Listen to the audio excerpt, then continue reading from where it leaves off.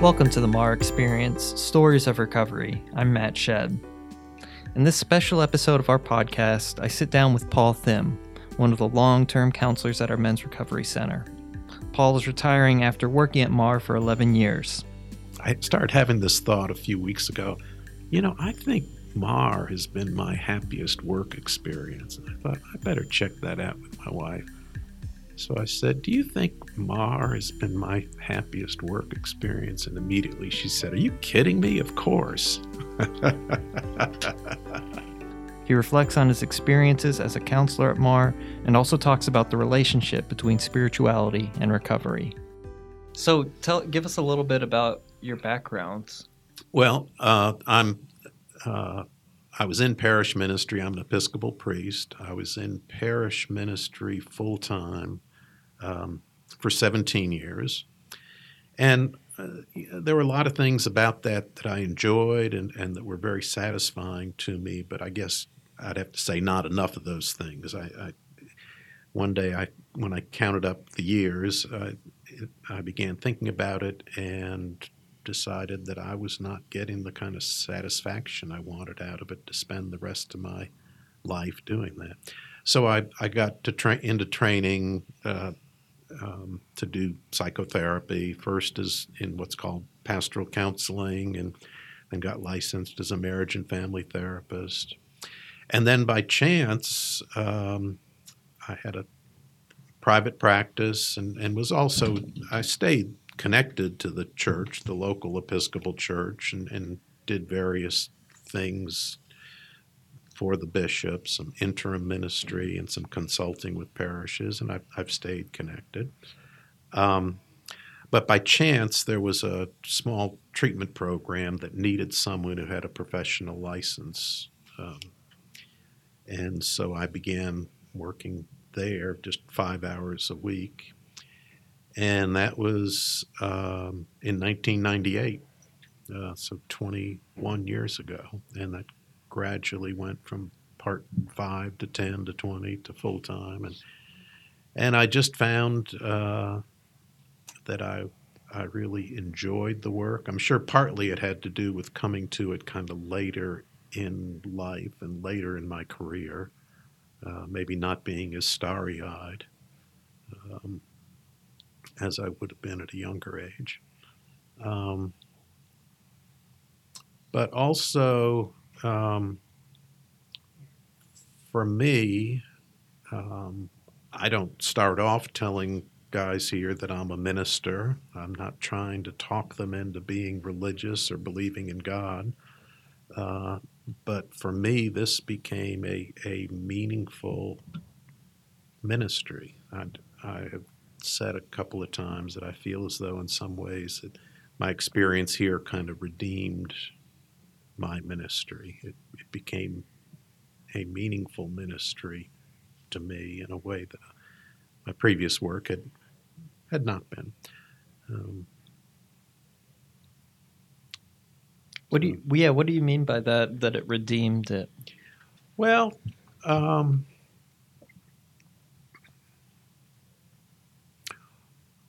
one way I think about this kind of substance abuse treatment, 12-step recovery, is, for me, it is one of the best examples I know of Christianity being put into action, applied to life. Now, you don't need to be talking about Christianity. That doesn't mean convincing people to become Christians. But in terms of what I think it means to be and to live out the Christian faith. And I think 12-step recovery is a very powerful example of that. One of the most powerful examples I can think of. And when I look at the way Jesus related to people, I see two sides to it. One is acceptance of people, a radical openness to people, loving people, loving and accepting people where they are. But at the same time, there's also an accountability element that runs through his actions and teachings. And that's what I see going on in the kind of substance abuse treatment we do here. Acceptance and accountability. We accept the men who come in here. We ask them to be open and honest about who they are, about what they've done, and to talk about that with others. And we try to get them to see that's what you've done. That doesn't mean it's who you are. There's a difference there. And often that's a new idea to men. But there's also the accountability side. What are you going to do now going forward? You have done these things. You ended up doing things you never intended to do. You became somebody you never intended to be. And that's because you are powerless over drugs and alcohol. Your life became unmanageable. But there is help. So there's no point in blaming you for the things you did, but you are accountable in terms of getting help. You can't stop yourself from doing the things you do when you drink, but what you can do is make the choice to get help and to do the things you need to do to get the kind of help you need to go into treatment, to get a sponsor, to work the steps, to have close, intimate relationships with other people in recovery, to stay connected, to examine your life honestly, to look at the things you've done that you should not have done and make amends for them if you can, and on a daily basis to keep doing that.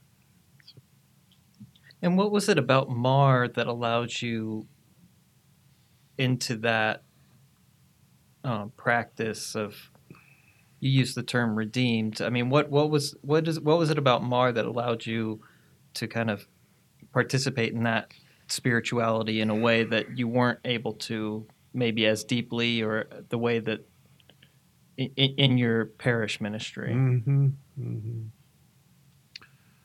Well, that's a good question, because I think there are plenty of parish ministers who are able to do that in parish ministry.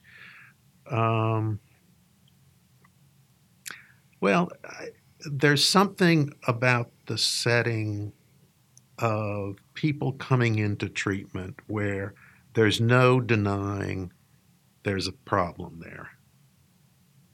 You know, the man's lost his job. He's gotten arrested for DUI. His wife's divorcing him. His parents have said, you can't live here anymore. We're not going to support you anymore. And the drug use, the alcohol use is out of control. There's no sort of pretense. He may want to keep up a pretense. Mm-hmm. But enough of us can see it that we realize, okay, our job is to deal with his pretending then.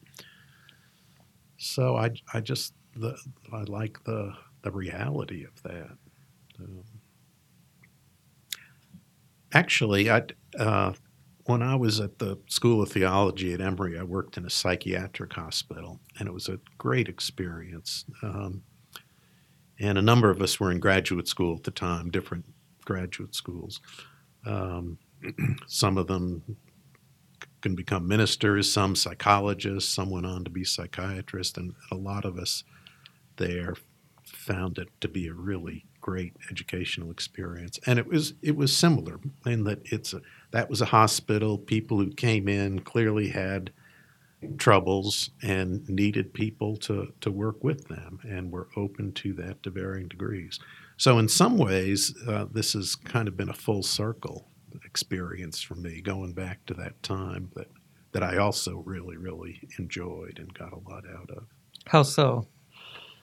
Well, in the sense that that was a treatment program, the psychiatric hospital where I worked, and this is a treatment program. And there are people who are coming in who need help, and a lot of times they're getting in the way of the help they need. So the challenge is to work with them on that. Mm-hmm. In the last few weeks and months, I've had opportunities to reflect on my work here and think about what it's been like. And one of the things that's occurred to me is, in a lot of ways, MAR has been a gift for me. I am ending my work career with a very satisfying work experience.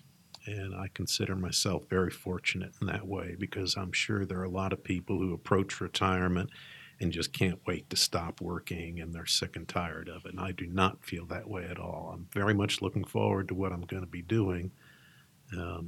But also there's a lot I will miss here. I will miss the people. I will miss the clients. I will miss the kind of work that we do. So I consider myself very fortunate. I've also been thinking about what I expected when I came here.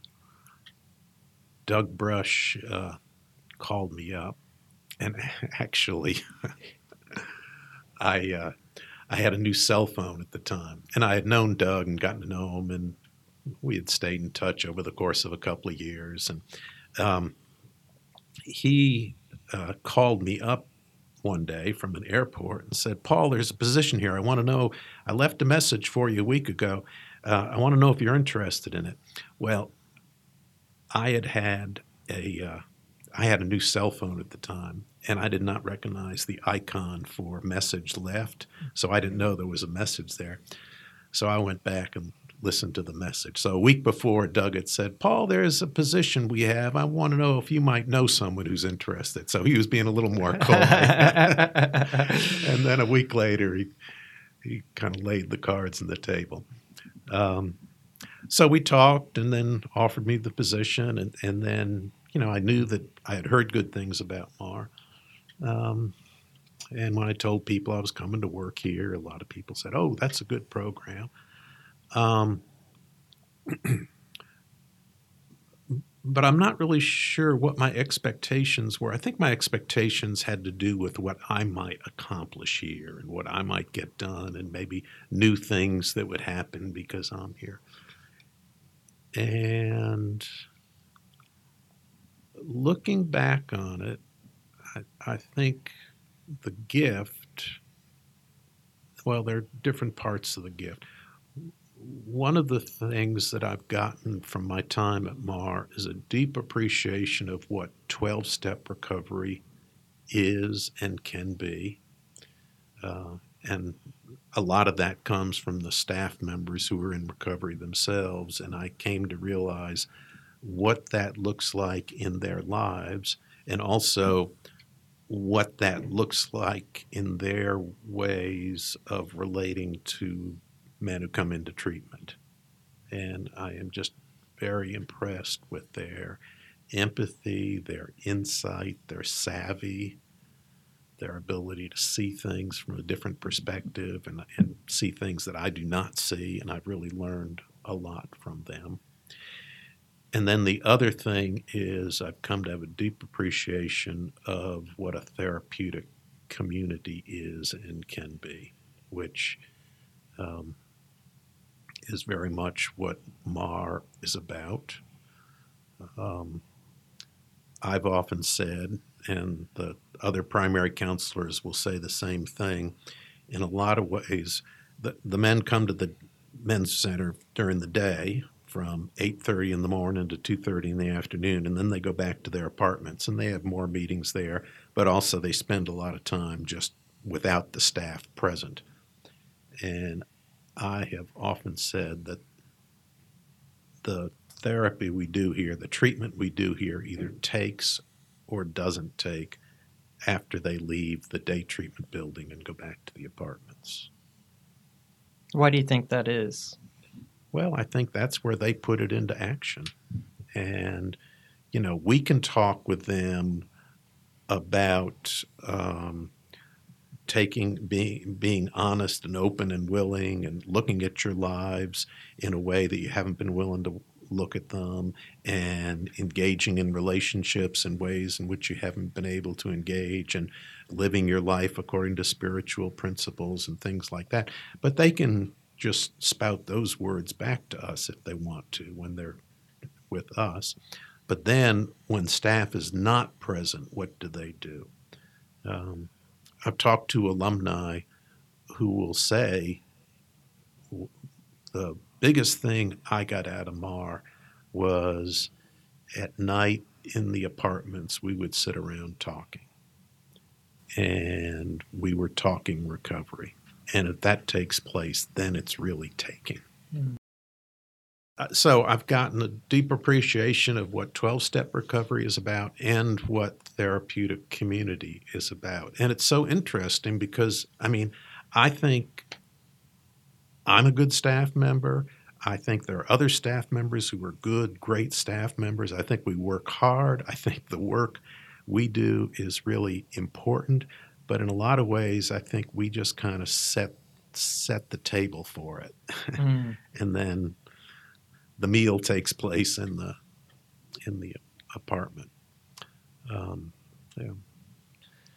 Were there other things that you wanted to say about what you've gained or learned about in your 11 years here? Yes. I've been thinking about what the 11 years have been like, and something occurred to me recently. I think in a lot of ways, I have gotten out of working here what we hope guys will get out of being in treatment here. I think I am more appreciative of human, intimate relationships. I like to think I've become more open, more loving, more tuned in to other people, as well as more tuned in to myself. I like to think I am more able to just be in the present and to take the attitude more on the side of life is to be lived rather than to be controlled. Because the more you move over to the control side, the less you're living life. And those are all things that, we try to get the guys who are in treatment with us to do, and that we, in effect, preach to them. So it's kind of interesting. And I think if I asked my wife, she would agree that I have changed in those ways. I do know, I said to her recently, I started having this thought a few weeks ago, I think MAR has been my happiest work experience. And I thought, I better check that out with my wife. So I said, do you think MAR has been my happiest work experience? And immediately she said, are you kidding me? Of course. So people come in with all sorts of different experiences with Right. religion. Some are totally turned off by the time they get here Right. to religion.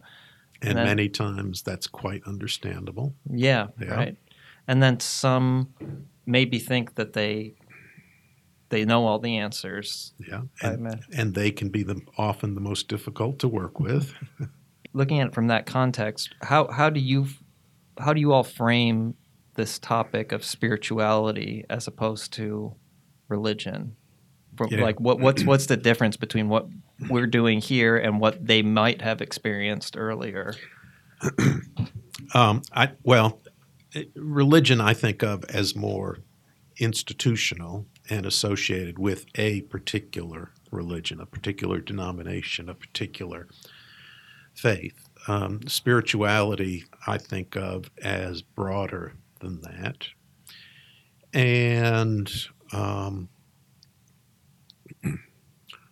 the way I think that spirituality comes in with treatment and recovery is the men who come into treatment here, none of them intended to be here. No one wakes up in the morning and says, I want to get a DUI today. None of the guys who come through treatment ever said, I think I'd like to lose my job and drink or drug enough for that to happen, and then end up in treatment. So if they could have prevented this from happening, they would have. So it's the solution, the help they need is beyond them.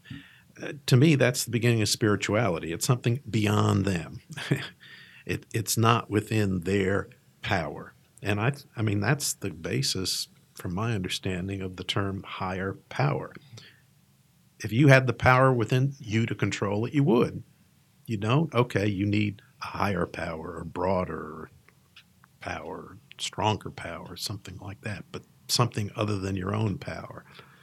And, it can start off simply being the structure of the program that says we want you here at this time and there at that time, and we want you always to be with one or two other guys who are in treatment with you and never wander off, and we're going to give you drug tests on a random basis. And we want you to start going to these groups from 8:30 in the morning till 2:30 in the afternoon. And, there's a long list of things that we tell people they have to do, and I'm sure a lot of the rules are maddening to the guys. But that's the first part of the treatment, which in my way of envisioning this is that initially it comes from the outside in. It's being imposed or fed to them. But the goal then is to tap something on the inside of them so that what's being given to them on the outside will begin to speak to something on the inside, so that they will begin to feel this is actually what I really want to be doing anyway. A lot of guys in their addiction, they've lost touch with their feelings, lost touch with their emotions, they've lost touch with their conscience. They have one, but it's gotten numbed along with the conscience. And I think the goal of treatment then is to help guys get back in touch with that. And there's an appendix at the back of the big book called Spiritual Experience that it talks about people in recovery discovering an unsuspected inner resource. And to put that into more traditional religious language, the theologian Augustine, he had this really interesting statement he made. This was almost 2,000 years ago. He said, God is closer to us than we are to ourselves. And the way I understand that is when we're getting closer to who we truly are, we're getting closer to God. And getting closer to God means getting closer to who I truly am. People in active addiction do things they never intended to do, but they do them. In recovery, they get back in touch with who they truly are. And if they could have done that on their own, they would have. They weren't able to, so they need a power beyond themselves. And I don't feel a great need to convince them to call that God, or even to use the religious language, for some of the men, they experience it through their community. And they will talk about their community as their higher power. They will talk about their sponsor. They will talk about AA. I've heard people talk about going into AA meetings sometimes, and will say that their first AA meeting, they all of a sudden realized they were at home because they were among their own kind. And that gets them in touch with some power that they were not in touch with before. Have you ever seen, in your 11 years here, and then even before that when you were working in this field elsewhere, have you seen the kind of the concept of religion that they come in here with ever come into conflict with this spirituality that you're trying to help them get in touch with? Yeah. I mean, sometimes guys come in and if they're from a more traditional religious background, they will scoff at the idea of higher power, and they will say, I don't know why AA has to water it down. It's God to me.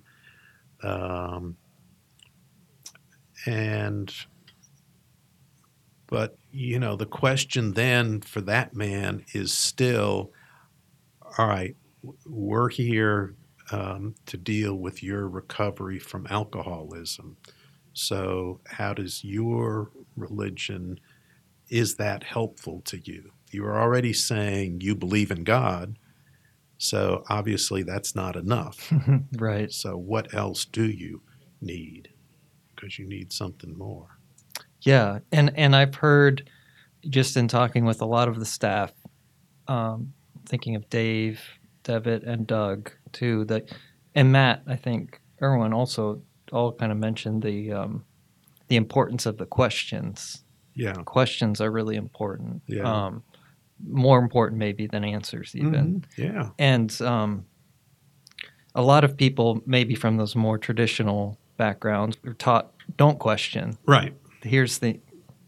Yeah. And I wonder if that has something to do with maybe that conflict or where people can kind of hit a wall. Yeah. And a lot of people in different denominations or different religions a lot of times are brought up with a more strict, rigid understanding of what religion is. You believe this, you don't believe that. And if you don't believe that, then you're not a true believer, you're not saved. You're not going to go to heaven or whatever like that, whatever language they might use. And absolutely, I mean, they have to first be willing to open themselves up to some questions. The spiritual experience, the way the Big Book defines spiritual experience is, it's a personality change sufficient to bring about recovery from alcoholism. So for anyone, religious or non-religious, what do you need to work on in you to bring about your recovery from alcoholism? That's the central question. And I love that because that sort of can clear away a lot of this debate. If more traditionally religious people don't like the idea of a higher power and say it's not religious enough, or if people who do not consider themselves religious or have had negative experiences don't like, for them higher power sounds too religious. Forget all that. The question is, all right, what do you need to work on to bring about your recovery from alcoholism? What do you need to change in your personality? And how are we going to go about that? You obviously don't know how to do it, because if you could have, you would have. So what do you need? And to me, that fits with the idea of a higher power. If it doesn't for you, fine. We don't need to argue terminology. But we do need to work on you finding the help you need. And that gets back to what I was saying before about Christianity, my faith, being put into action. Mm-hmm. How do we help you find what you need? Mm-hmm. And that involves our acceptance and love of you, and it involves us holding you accountable and challenging you at the same time. Have you ever seen, you might have already answered this, but have you ever seen a person do well in recovery without being open to any sort of spirituality? Like, is that even possible?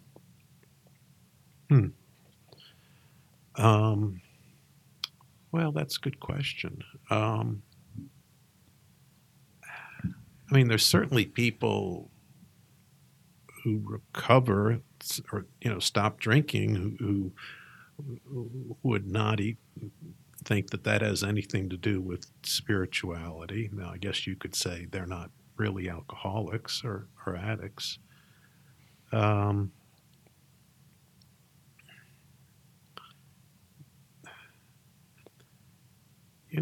The people, I mean, the people who come to treatment with us, people who come to treatment have a serious problem.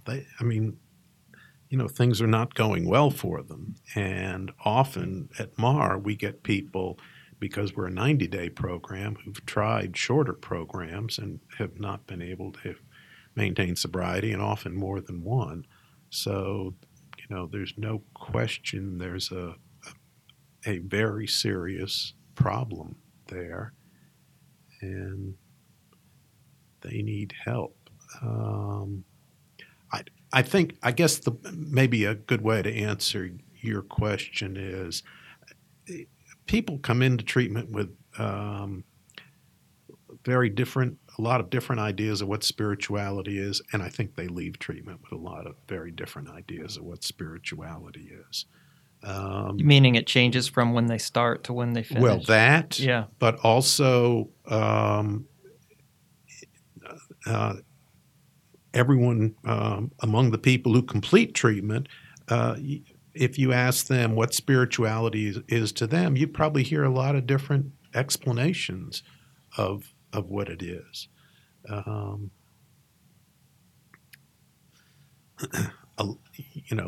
Of a lot of different explanations of what a higher power is, or what God is.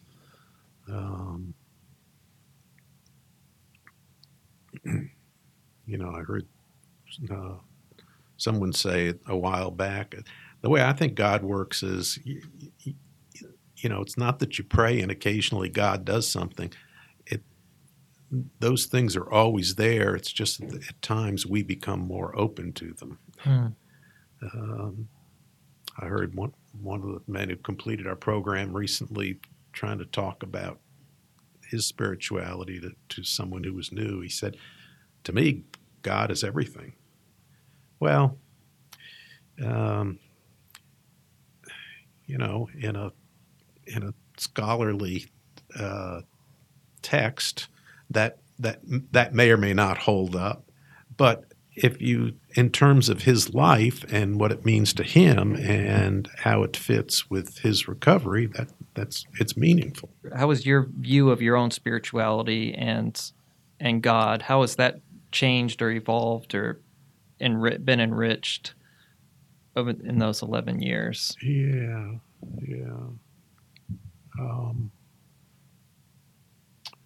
Well, I would say it goes back to what I was saying earlier about, I feel as though what I've gotten out of my experience working at MAR in many ways is like what we want the men to get out of treatment. And that is, those things that I said. I feel as though, at least I like to think, I have become less judgmental. I like to think I've become more patient. I like to think I've become more loving, more open to life, and more accepting of life. Um, and and to me, that's a spiritual. That's what a spiritual journey looks like. Um, that's the spiritual direction of a life. If a life's moving in that direction, it's moving in the direction of spirituality. Um, and often it's very small steps, and it shows itself in very small ways. Sometimes I've heard other staff members around Mars say there are no little things, because the littlest thing can be uh, extremely valuable and important. The smallest, briefest interaction can be so valuable. Um, and and that gets to the gratification that I get out of the work. That there's often a very deep sense of gratitude that I find from the work. And I've had numerous experiences that I could think of, but one of them I'm thinking of at the moment. One of our alumni came by a couple of years later. He had been in my primary group. I'll use his first name, Kevin, and he stopped by, I think, to get maybe a letter saying just the dates that he had been in treatment, that he needed for something. And he and his wife had divorced, but they had gotten back on cordial terms. And I think in the past month, and he was a very quiet, soft-spoken man, and he said, a month ago I started getting visitation every other weekend with my kids. And I just felt overjoyed for him. And something that has often struck me is that the destructiveness of alcoholism and addiction is so noisy and so dramatic. Somebody gets a DUI, somebody gets in a car accident, and someone gets killed. Someone gets fired from their job, and it causes economic damage. They get divorced. All those things are so noisy and so dramatic. And the power of recovery is so quiet and undramatic. Nobody gets their name and picture on the front page of the paper for getting up and going to work, or for being allowed to see their children every other week. But when it takes place, the power of recovery is more powerful than the power of alcoholism and addiction.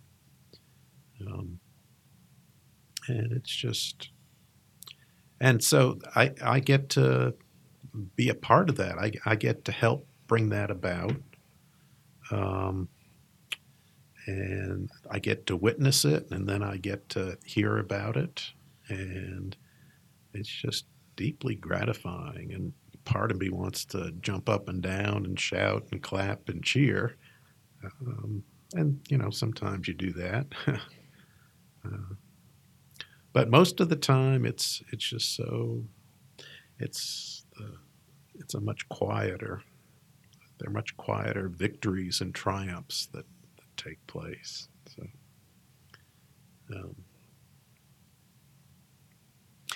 there's also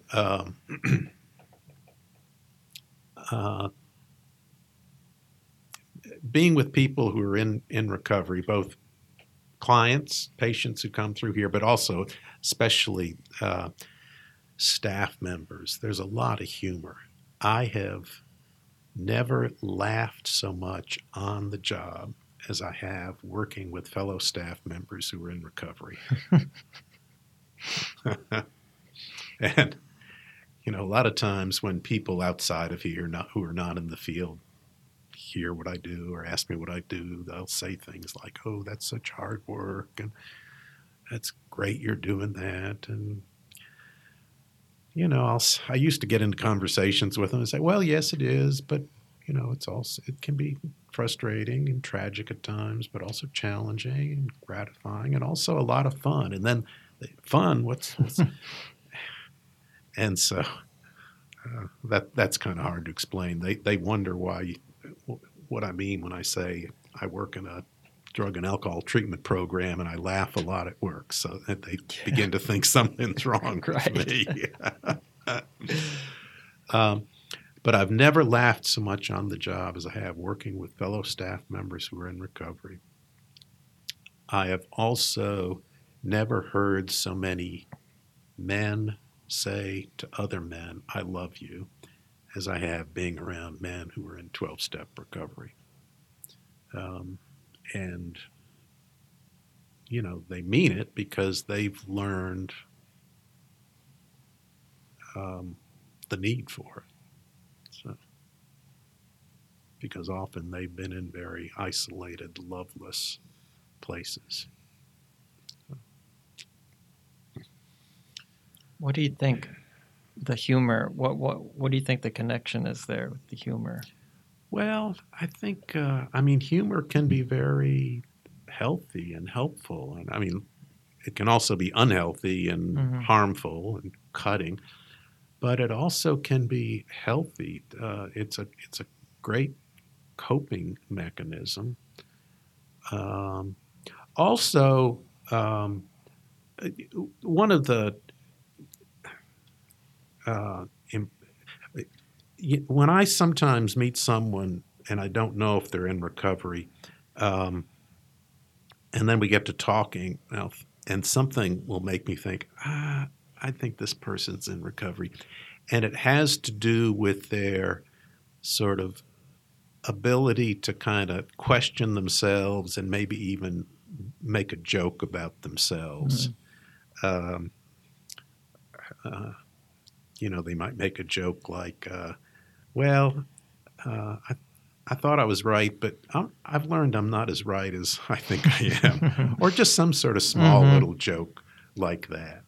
And they've learned not to take themselves so seriously. I was just going to ask, that was such a good anecdote you said about the alumni who came back to get his paper signed, and you had that. Yeah. Are there any other moments like that? Yeah. That come to mind, highlights, high water marks for you? Oh, yeah. They'll bring tears to my eyes. A man whose son was graduating from graduate school, I think, and his job was to make all the arrangements for the family dinner at a restaurant, and relatives coming into out of town, and he went on a cocaine binge and completely bailed on them. And his wife divorced him, and obviously, it caused tension, the significant tension with the son. And he was in my primary group, and, came through MAR and did well, and reestablished relations with his son, and a couple of years later told me that he was having lunch with his son once a week, and he said, I don't know why I find this so moving, he said, my son asks me for advice now. Isn't that a great one? Yeah. So, yeah. Yeah, there are lots of stories like that. My son asked me for advice. It relates to what oh, I'm sorry. Go ahead. No. I was just going to say it relates to what you were saying before. There are no little little moments. It's like Exactly. that was really profound for him and meaningful. Yes, yeah, exactly. Yeah.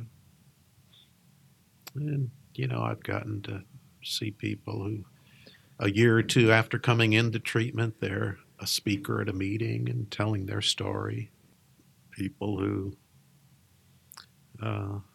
end up being incarcerated and come through that experience, and they remain in recovery and do well in recovery. And it's, this is not, what's the word? This is not an exact science. It's not like we know exactly what to do and what will work every time. The first client who was ever assigned to me, I'm not sure he completed treatment. If he did, it was not much of a treatment. I think he may have left or been discharged for some rule infraction. And then about 2 years later, I got a phone call from him. He was looking for a letter from me. He had not successfully completed treatment. He was looking for a letter from me, basically for court. And basically he was hoping I would say, fudge the issue of whether he successfully completed treatment or not. I wasn't willing to do that. And now, maybe 5 or 6 years after that, he's working at a program and doing well, and recently referred someone to us. Oh, wow. Yeah. So a lot of things in life can't be controlled. You do what you can and take responsibility for what you can, and try to help as much as you can. That just made me think of, there's a couple staff members we have here, very well-respected ones, who did not complete treatment here and were asked to leave. And you and I can think of two in particular right now. It's very interesting, and they are absolutely two of our strongest and most effective staff members, and were put out of treatment for different reasons. So even being discharged is not the end of the process. Can become a part of the ongoing recovery. Yeah, absolutely. Yeah. If there's one thing you could pass on to people who are listening, what would it be? Oh, boy. People are in so many different situations. I mean, someone who needs recovery may be listening. A relative of someone who needs recovery may be listening.